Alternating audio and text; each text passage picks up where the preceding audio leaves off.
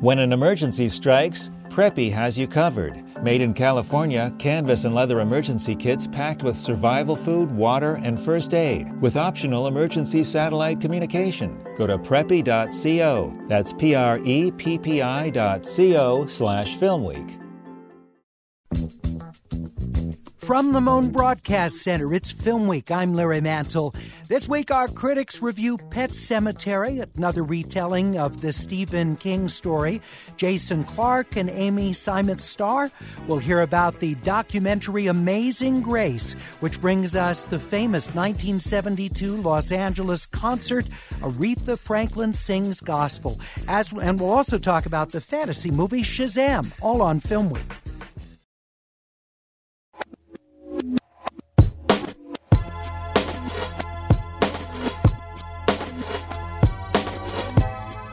Welcome to Film Week. I'm Larry Mantle. We're going to try and find a good movie for you to see this weekend and get out and enjoy yourself. Don't waste money or your time. I'm joined this week by critics Peter Rayner of the Christian Science Monitor and Lael Loewenstein with us as well. And just want to remind you that our next Film Week screening tickets just went on sale. Visit kpcc.org/in-person. Get your tickets to Boogie Nights, coming up Saturday, July 27th at the Theater at Ace Hotel, downtown Los Angeles. One of the great ensemble casts in that film, directed by Paul Thomas Anderson. We're going to have special guests afterwards, and we look forward to having you there at the Ace. Once again, tickets just on sale, kpcc.org/in-person. Well, we begin with another version of Stephen King's horror story, Pet Sematary, directed by Kevin Kolsch and Dennis Widmeyer. The story of protagonist Lewis questioning his neighbor Judd about a mysterious burial ground in the woods behind their home. But there is something up there. Something that brings things back. So what happened to your dog, Judd? He came back, just like Stanley B. said he would, but he was changed. It was when he went after my mother that my daddy put him down. For the second time. Sometimes dead is better. Ooh, the Pet Sematary. Starring Jason Clarke, Amy Seimetz, rated R. Peter, what'd you think? Well, it's not terrible. It does... You know, I should preface this by saying that I have not read the book or seen the 1989 movie that was the original version of this. Which King wasn't happy with that film, was he? He's generally not happy with anything that's done. I mean, he hates The Shining, the Kubrick version. He liked it, though, very much. He did like it. He endorsed it. He's mellowing. But it's a big book, and I just feel like, until I've read War and Peace, I have no business reading Pet Sematary. Having said that, it's what it does is try to create a situation that's both horrific and sort of symbolic. That is about a family. It's using the horror genre as a way to deal with deep issues of family and fear and death and so forth. But it's a little too pulpy to really work on that level. I mean, it could have been great. The central idea, that this family suffers all these mortal defeats, and then people are brought back from the dead. Very early on, their pet cat is brought back from the dead, buried in this burial ground that turns out if you bury something there, it comes back to life, but changed and terrible. So the cat is really good. It gives like one of the best performances in the film. But I think overall it's just a little too pulpy for the potential power of the story itself. And there have been so many Stephen King adaptations on movies and television. I mean, the dozens. And of the ones that I've seen, I'd say this is sort of in the middle. Talking about Pet Sematary, it's in wide release. It's directed by Kevin Kolsch and Dennis Widmeyer. It's adapted from Stephen King's Pet Sematary by Jeff Buhler. It's rated R.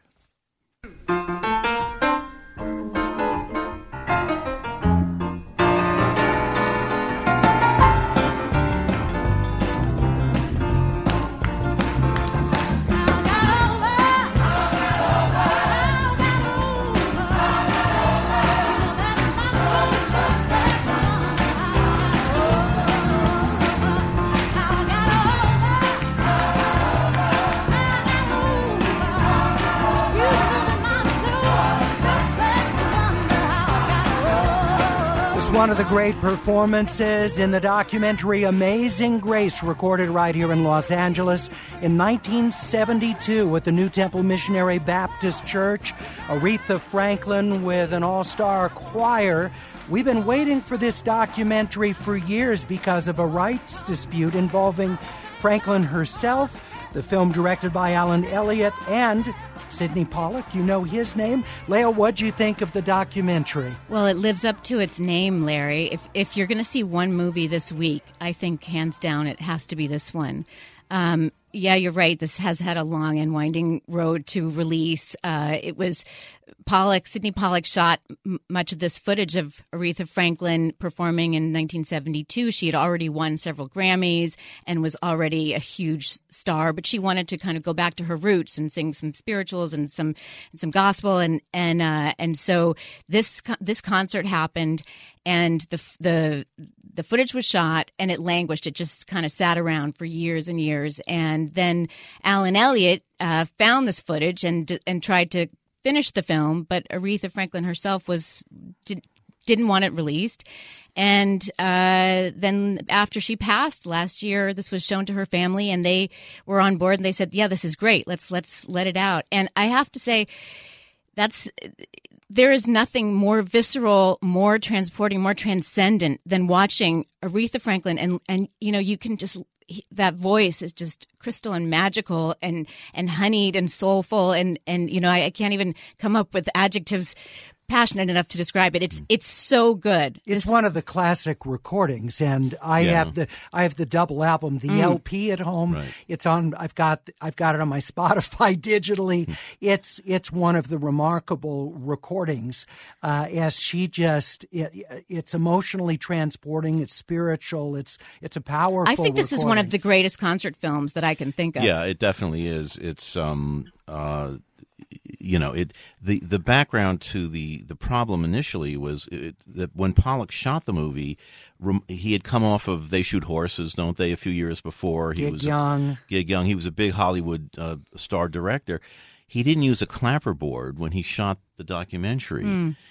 Basic stuff, and so there was no way for them in the technology of that era, 72, to sync the sound in the picture. Mm-hmm. That's why it was held up for so long. And then when Alan Elliott finally took the film over, you know, and used modern technology, that's only when they were first able to do it as a film. It was the best-selling gospel album of all time. And Aretha Franklin, they were showing it at Telluride, and it was canceled like 2 hours before the screening or something. Because Aretha wouldn't sign off on it? And it's unclear. I think it was more for financial, representational reasons than anything else. She claimed that she loved the movie, but she didn't allow it to be shown. But it's easily the best testament to her on film. Not that there are very many at all. You know, right. There's that scene in the Blues Brothers, but there's very little of her. You know, that's like this, and it is one of the great music documentaries. There have been other great gospel documentaries like Say Amen Somebody and the film Gospel, but this just takes it all. It's absolutely amazing. She's getting back to her roots in a way that is so, as you say, a little transcendent, that you're just transfixed watching this film. Well, and it's L.A. That's the other thing. There's local importance. That church is important. The other singers with her, very talented. We're talking about Amazing Grace. And by the way, John Horn of The Frame interviewed Alan Elliott, director of the finished version of Amazing Grace. You can hear John's conversation with Alan by visiting kpcc.org/The Frame. The film is shown at the ArcLight Hollywood, the Cinemark in Baldwin Hills, the AMC Burbank, and the Landmark Theater in West Los Angeles. It's rated G. Shazam, a fantasy adventure film directed by David F. Sandberg. Henry Gayden is the screenwriter of the film. Zachary Levi and Mark Strong star. Peter, what'd you think of Shazam? You know, I've been hearing all sorts of wonderful things about this movie from people who have come out of it, and I just, you know, yes, I'm not the target audience, but there are a lot of films that I like for which I am not the target audience, and I thought this was kind of pretty bland and not wonderful. It's from a comic book? It's from, I mean, it was, I think 1939, DC came out with this character who was originally called Captain Marvel for some time, and then, for obvious reasons, when Marvel came in with their Captain Marvel, the name was changed to Shazam. There was a brief TV series in the 70s, et cetera. But, this is yet another attempt by, the DC comic universe to create, a filmic franchise and go up against the Marvel world. And DC movies like, the Batman films, et cetera, have always been very dark as of late. And so this is, I think they overcorrected. This is just like a little too light and fluffy and negligible. The acting is charming, Zach Levi and the others are okay.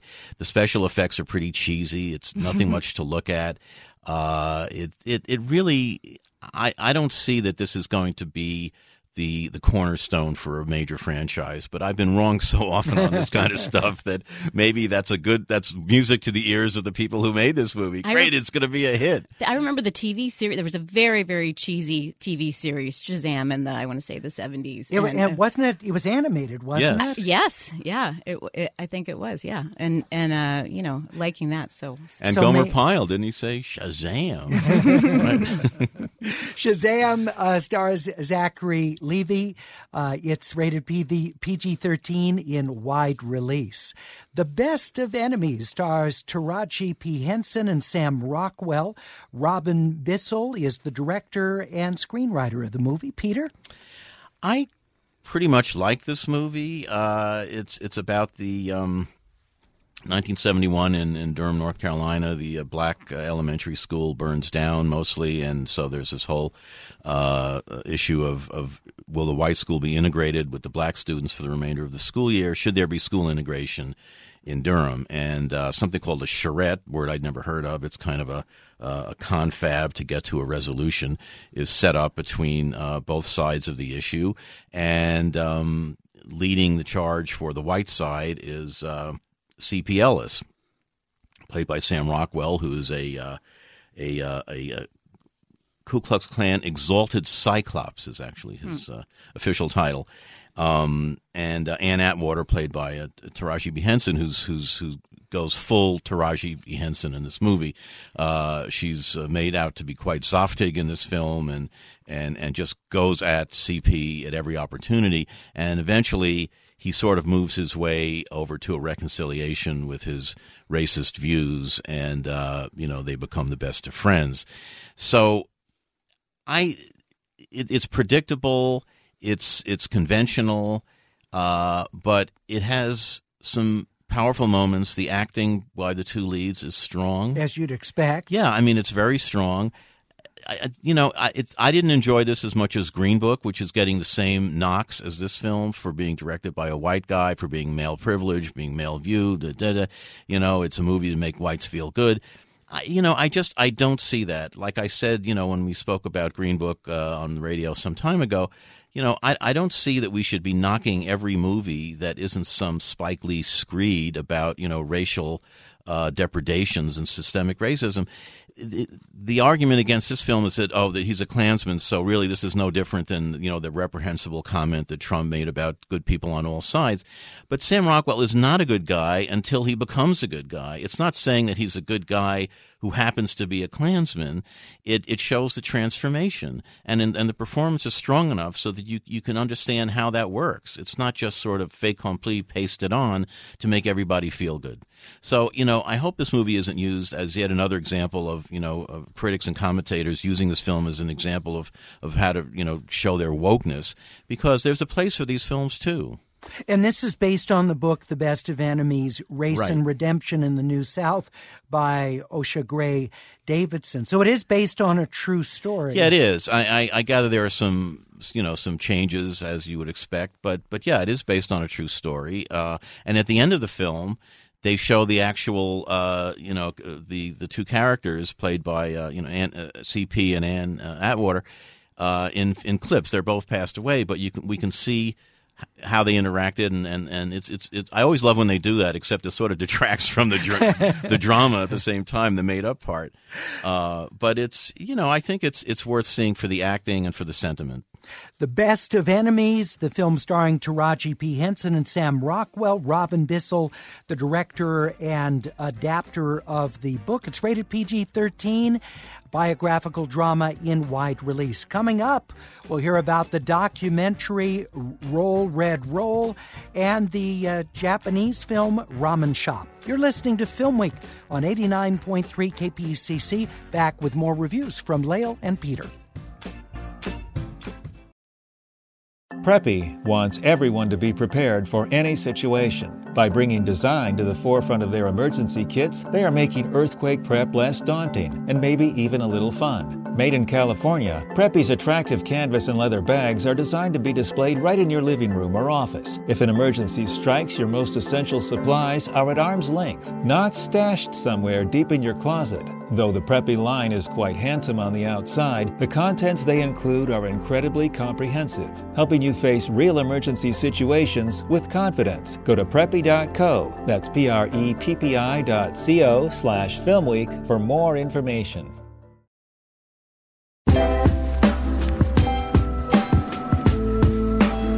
You're listening to Film Week on 89.3 KPCC. I'm Larry Mantle.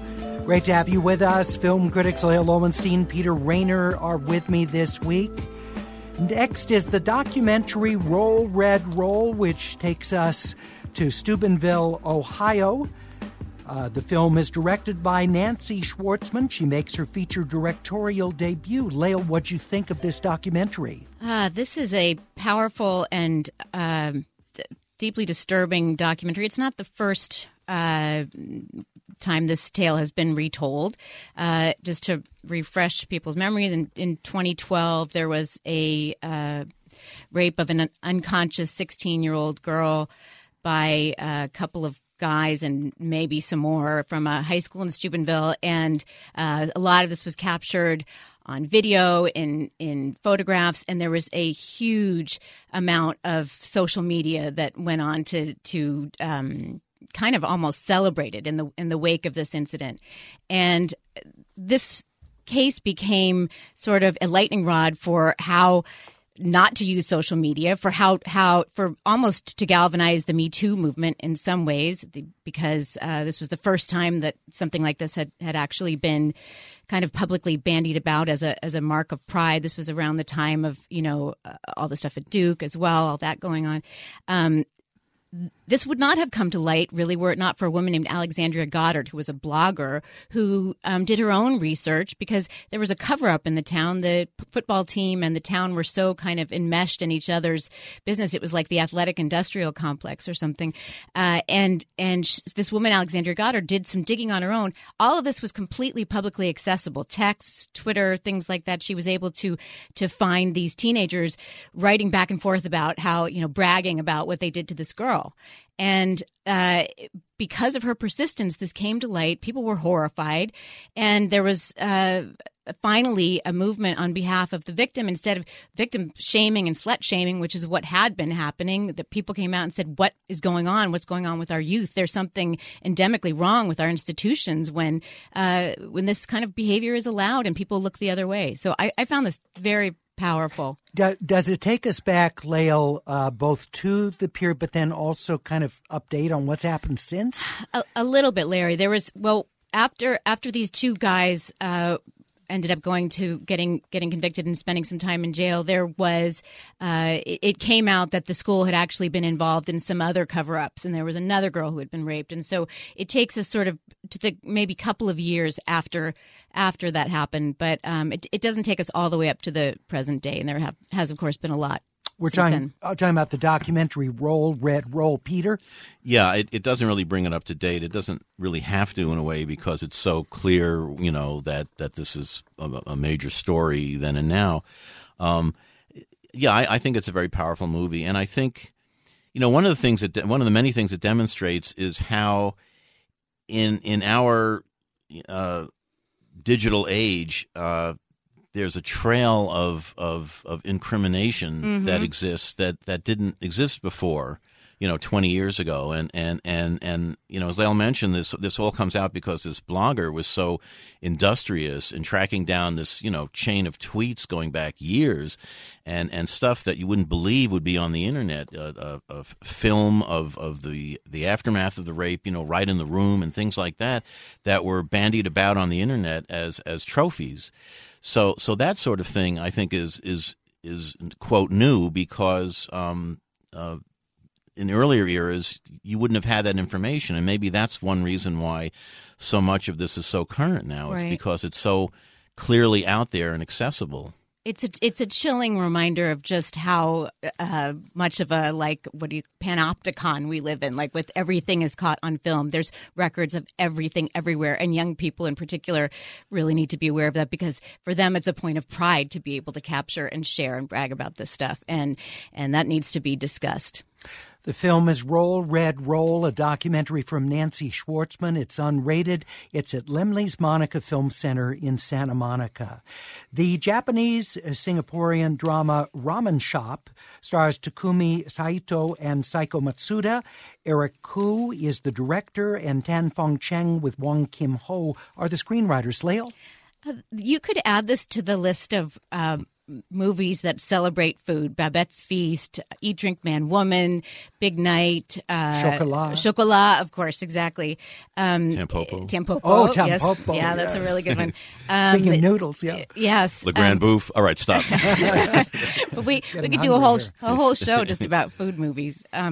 So it's a sweet kind of family comedic drama where a young man who wants to be a ramen cook realizes that there's a whole family legacy of cooking, but he was not allowed to experience it because of a dispute in his family history. So he goes back and finds his relatives and learns about cooking and celebrates the soup.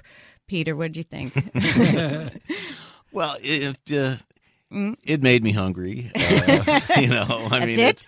The big question is, should you see this movie before you eat or after you eat? Not on an empty stomach. It's kind of a sweet, very innocuous movie. It doesn't really it's not, I don't find it terribly compelling, but you do find out a lot about how certain ramen dishes are made, which is useful, I suppose. Well, I mean, that's the thing about Eat, Drink, Man, Woman. It wasn't just incredible food. It's very poignant film emotionally as well. Yeah, I mean, I think it's always best if you use food as a vehicle. It'd be a good call-in thing sometime, have listeners say, what's your favorite food movie? Well, we'll plan that. Yeah. That's good. I like that. I don't think it was that trite, Peter. You were saying it was, innocuous. But I don't think it earned its place in the pantheon of food movies. No, it's not in the food pantheon. No. Ramen Shop, Japanese and Singaporean film. It's unrated at the New Art Theater in West Los Angeles. The British film Peterloo, about the 1819 Peterloo massacre, stars Rory Kinnear and Maxine Peake. Mike Lee, the writer-director. Peter. Yeah, this is a powerful movie. It's long and talky. It's about 2.5 hours. It deals with the Peterloo massacre, which is not especially well known in this country at all. But there was about 60 to 100,000 demonstrators who were in St. Peter's Field in Manchester, Northern England, for a peaceful demonstration for universal suffrage and representation in Parliament and taxation, etc. And they were set upon by saber-wielding volunteer soldiers who killed, I think 18 people were killed and 600 were wounded. And it's funny with Mike Lee because he's known for these kind of kitchen sink, realistic, working class, mostly contemporary movies. Wait, what about Gilbert and Sullivan? I was getting to that. All right, get there. But he is remarkably adept in ways you wouldn't imagine at doing period films. My favorite film of his is the Gilbert and Sullivan film Topsy Turvy, and Mr. Turner about the painter is also, you know, has its moments. And this film, the period recreation, the costumes, all of that is phenomenal. And you know, everyone is. I said it's talky, but a lot of the talk is quite interesting and passionate. And it's sort of like being part of a really good town hall meeting, you know, where people are debating all sorts of issues. And the massacre itself is very well done. He's a good action director. So, you know, having said that, I do think that 20 minutes could have been cut out of it. But some of the performances, like Rory Kinnear as the character who plays, you know, Henry the Orator, Hunt and others are quite good. It's a worthy movie. It had some controversy because it wasn't accepted at the Cannes Film Festival, which is almost, you know, a matter of course for Mike Leigh movies, and he was pretty pissed off about that. He tends to be very curmudgeonly in general. Yes. But it did play in Toronto, where I saw it, and you know, got a fairly good response there. But I think it's better than good, and one of the better period recreations. We're talking about Mike Leigh's movie Peterloo. One of the things I like about Leigh's films, Peter, is that the acting the performances that he gets are great, and doesn't he use that approach of spending weeks before a film is actually shot, rehearsing? I think that's right. I think they workshop the script together. They sit around in a circle and just keep going through it and through it and through it until it just feels incredibly natural. Secrets and Lies is my favorite Mike Leigh film. Yeah, I mean, the reason why more, you know, top-tier actors, I mean, he uses wonderful actors, but the reason you don't see Michael Caine and actors like that in his movies is because they can't take out 2 or 3 months to do these workshops, you know. I mean, but that's the only way he works. So, so your hourly pay on a Mike Leigh film is probably not much. high. But you know, Timothy Spall and some of these actors are, you know, real sports. They're in a lot of the films. But it does make a difference in terms of perform. Actors always say, "I wish I had more time to rehearse before we shot." And with Mike Leigh, they might be saying, "Maybe we have too much time." That's right, we got it, yeah, Mike. Right. Peterloo, from writer-director Mike Leigh, rated PG-13. It's at Laemmle's Royal Theater in West Los Angeles. The Chaperone stars Elizabeth McGovern and Haley Lou Richardson. Michael Engler directs the film. Julian Fellows wrote the screenplay. It's based on Laura Moriarty's book, The Chaperone. Lael?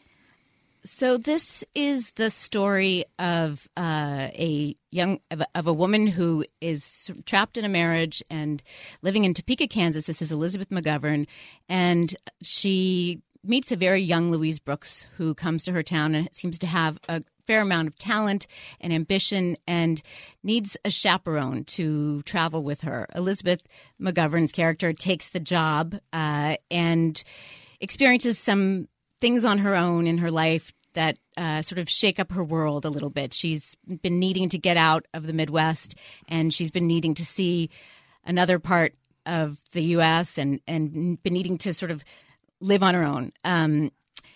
The problem with the film is that it never really comes alive to me.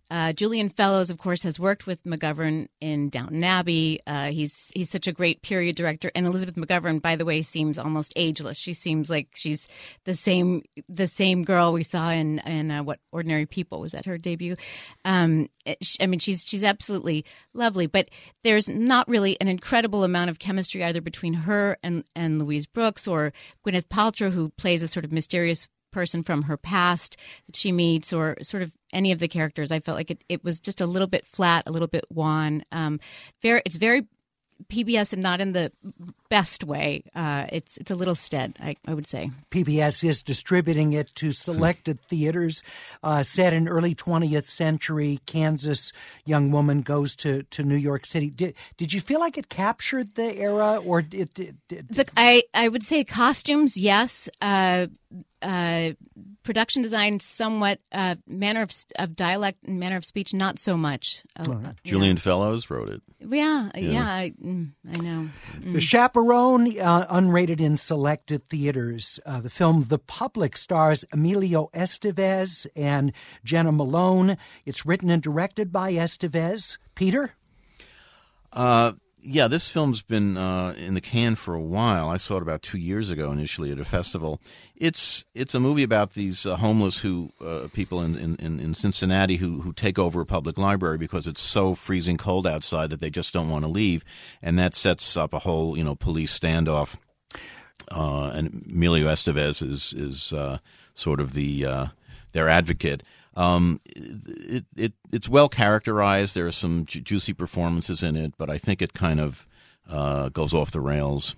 Lael, you have a quick thought on this? I liked it better than Peter did. I actually thought, yes, it's earnest and it tries a little too hard, but it kind of, it sucked me in. I don't think Emilio Estevez has spent so much time inside a public institution since, The Breakfast Club. Whoa, there's a quote line. The Public, from writer-director and star Emilio Estevez. It's rated PG-13 in select theaters.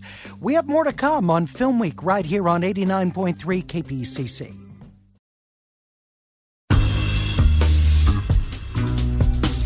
So Mike just tweeted about Shazam. We were talking about the new film this week, and said, I just looked it up. It was not animated, as your guest just mentioned on Film Week. Actually, it was me. I was the one, Mike, in my head. I see it as an animated series, so I guess I'm wrong. It was poor memory storage of that. Thank you for setting the record straight. We continue with our Film Week critics, Lael Loewenstein and Peter Rayner. We have a couple films quickly to talk about, and then we have an author to talk about the legacy of Milicent Patrick, who designed the creature from the Black Lagoon, that classic costume in that Universal monster film. But the next movie is Storm Boy, directed by Sean Seed. It stars Jai Courtney, and Jeffrey Rush. Justin Monjo is the screenwriter. Lael, what'd you think of Storm Boy? A fairly non-distinct boy and his pelican story. We've seen this before a million times. Everything from the Water Horse to Old Yeller, and it's the story told through the lens of the past. Jeffrey Rush plays a grandpa who is looking back on his youth when he had this beloved pelican, Mr. Percival, played, and the young Jeffrey Rush is played by a kid every bit as cute as Freddie Highmore at his peak. It just doesn't go anywhere new. I feel like we've seen every one of these tropes, every one of these lines, every one of these moments before. If you love something, let it go. All of that. It went nowhere new, and I thought the score was a little bit lackluster. Peter? It's kind of sweet, but I kept wondering, how did they train the pelicans to do all that? They'd have like a pelican wrangler in the crescent. It's sort of disposable, but kind of sweet. I want to just cite Michael Restoffin's calling this movie in the LA Times today the Pelican Grief. It's a decent family film, I'll say that, though. Decent for kids. Australian film Storm Boy. It's in selected theaters, rated PG. And a quick mention of Claire Denis' new film High Life, starring Robert Pattinson and Juliette Binoche. I like Claire Denis as a director. Sometimes. This is not one of the films of hers that I really enjoyed. She's a fascinating director in that she always takes risks, and she's intrigued with outsiders. Chocolat, a film set in Cameroon, was one of my favorite films of hers, and another one called Ninette and Bonnie, I think set in the south of France. This features Robert Pattinson living in space in a sort of futuristic dystopian and then there were none kind of movie. It's very elliptical, very inscrutable. You don't know what's going on from one minute to the next. You have to piece it together. There's some semblance of a plot, but it's sort of style over substance. Too many bodily fluids and scatological instances for my taste, and it didn't all hang together. Speaking of piece together, it's a French, British, German, Polish, and U.S. co-production. Wow. So it's the international funding there you go. For High Life, Claire Denis film. It's rated R at the ArcLight in Hollywood and the Landmark in West L.A. Science couldn't explain it, but there it was, alive in the deep, deep waters of the Amazon. A throwback to a creature that had existed 100 million years ago, immensely strong and destructive. A woman's beauty, the bait that brought it out of its lair. See underwater thrills never photographed before. See titanic underwater battles never dreamed of before in this most terrifying of the science fiction adventures.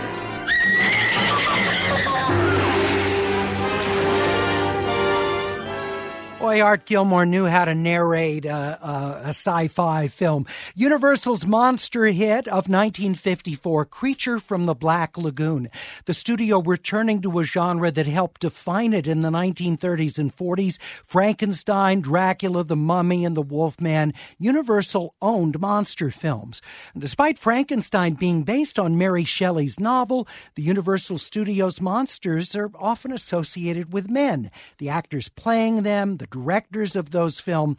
But in Mallory O'Meara's new book, we find out the iconic Creature from the Black Lagoon was designed by a woman, Milicent Patrick. She was a former Disney animator who'd also grown up in the shadow of Hearst Castle. Ms. O'Meara's book is titled Lady from the Black Lagoon, Hollywood Monsters and the Lost Legacy of Milicent Patrick. Mallory, thank you for being with us. Thank you so much for having me on. I'm so excited to talk about Milicent. I share your love of this genre. I love Creature of the Black Lagoon. When it comes on TV, I have to stop and watch it. And the little trailer for it, gives an idea of how much fun the film is. But when did Milicent come on your radar?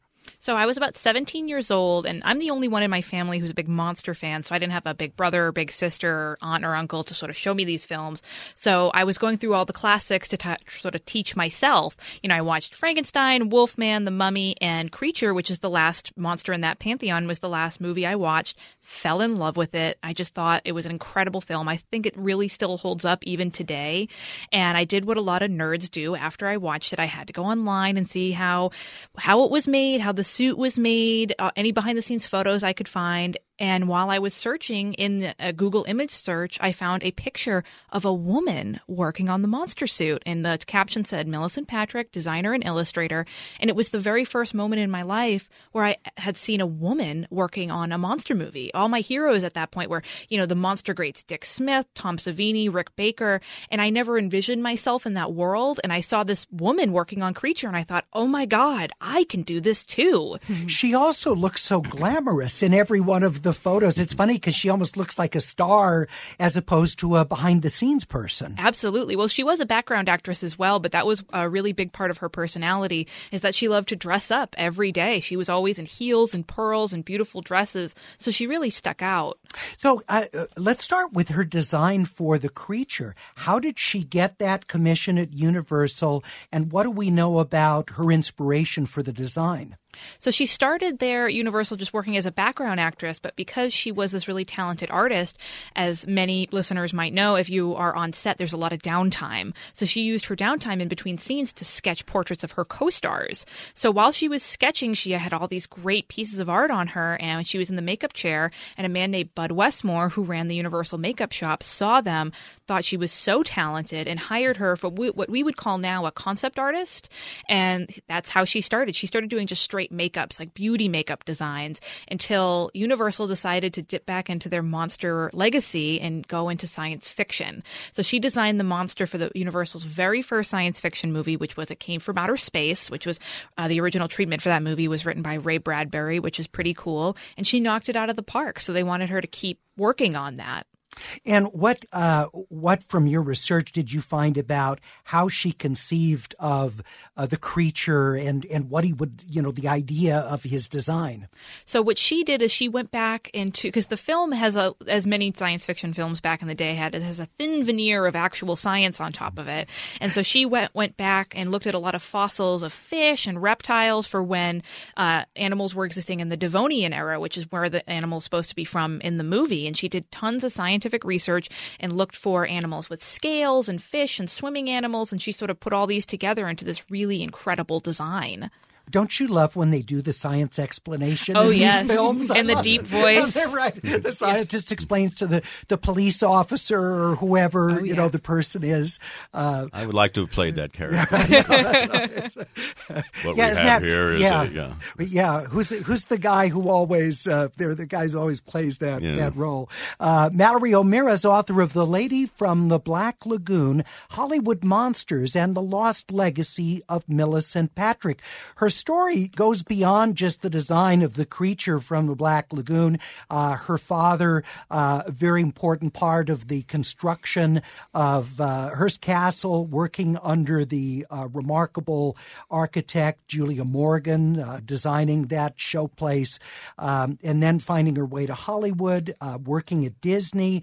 She had an important role on Fantasia, right, among that core of women who worked on the film. Yeah, that was the first movie that she animated on, and she animated the Night on Bald Mountain sequence. So she worked on Chernobog, who is my favorite animated monster, and when I found out that she worked on both my favorite animated monster and one of my favorite live-action monsters, I just thought, wow, she's the queen. Got to do the book. All right. Yeah, and so she left after the labor dispute, but she didn't go on strike? The problem was it was not a great time to be working at Disney. This is right after they finished working on Dumbo, which she also animated on. But Milicent was plagued by migraines. So there were strikes going on at the studio, a lot of union tension, but staring at a light box all day was very, very physically difficult for her. So she thought, probably a good time to leave Disney. All right, we'll continue with Mallory O'Meara. You're listening to FilmWeek.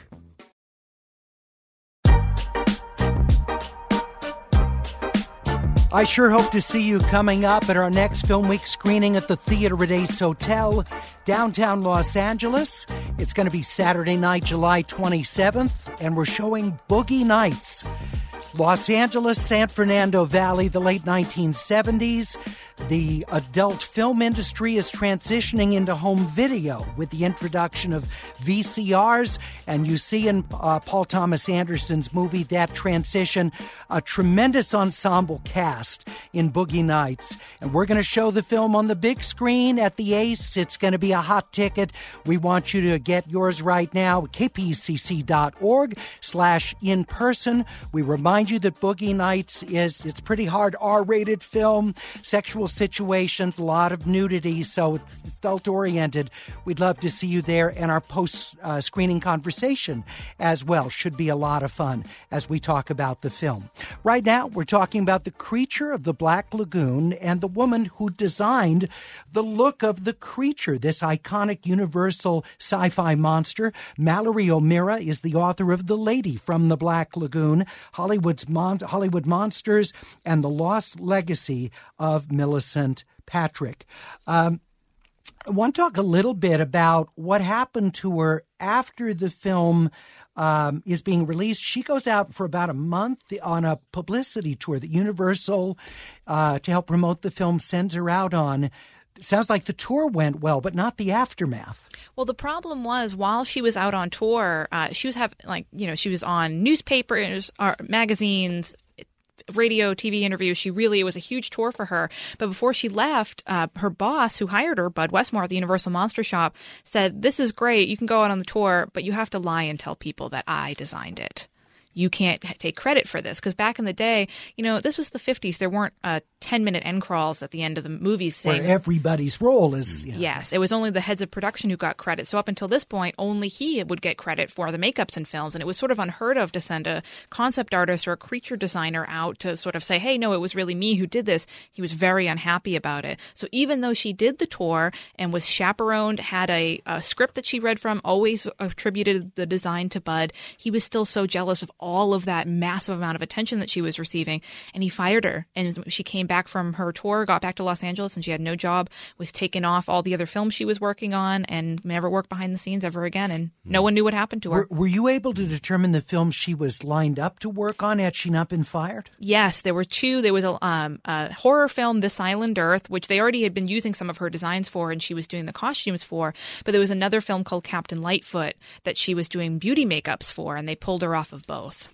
Wow. So at this point, does she find herself persona non grata in Hollywood generally after being fired at Universal? Yeah. Well, what people need to understand is back then, so the Westmores were truly a makeup dynasty. Bud Westmore was the son of a man named George Westmore, who quite literally invented the idea of a makeup department. And there was a period of time where all five Westmore brothers headed up a major studio, makeup-wise. Paramount, Warner Brothers, Universal, Eagle Lion. They were truly, truly a dynasty. And being out with the Westmores was not a good thing. thing for There's your a career. book just in that family. Yeah. Wow. If you are interested, there's a great book by Frank Westmore, who is one of the brothers, called The Westmores of Hollywood, which has quite a bit of dirt. They're a fascinating family, but they were very notorious for being alcoholics and gambling and many wives, many scandals, and they're very interesting, but they unfortunately took a lot of other careers in their wake. So she was just frozen out of other jobs. Yes. What did she do then? How did she reinvent herself? You'll have to read the book to find out. Well, I actually know, but I wanted you to tell me.